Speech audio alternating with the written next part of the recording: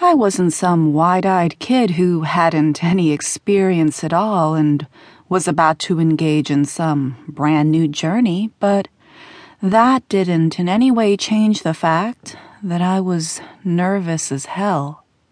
He was there on the bed in the other room, and even though he was asleep, the bottom line was that I was here for no other purpose than to get him off and to get myself off in the process. That was strange.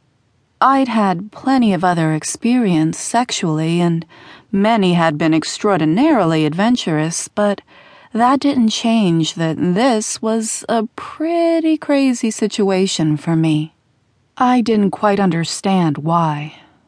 There was no question whatsoever that I had a hell of a lot more experience than Dominic had. There was no question at all, not only that I had a lot more experience, but I very likely had more experience than any woman he'd ever been with, so the nervousness was odd. Didn't make a lot of sense.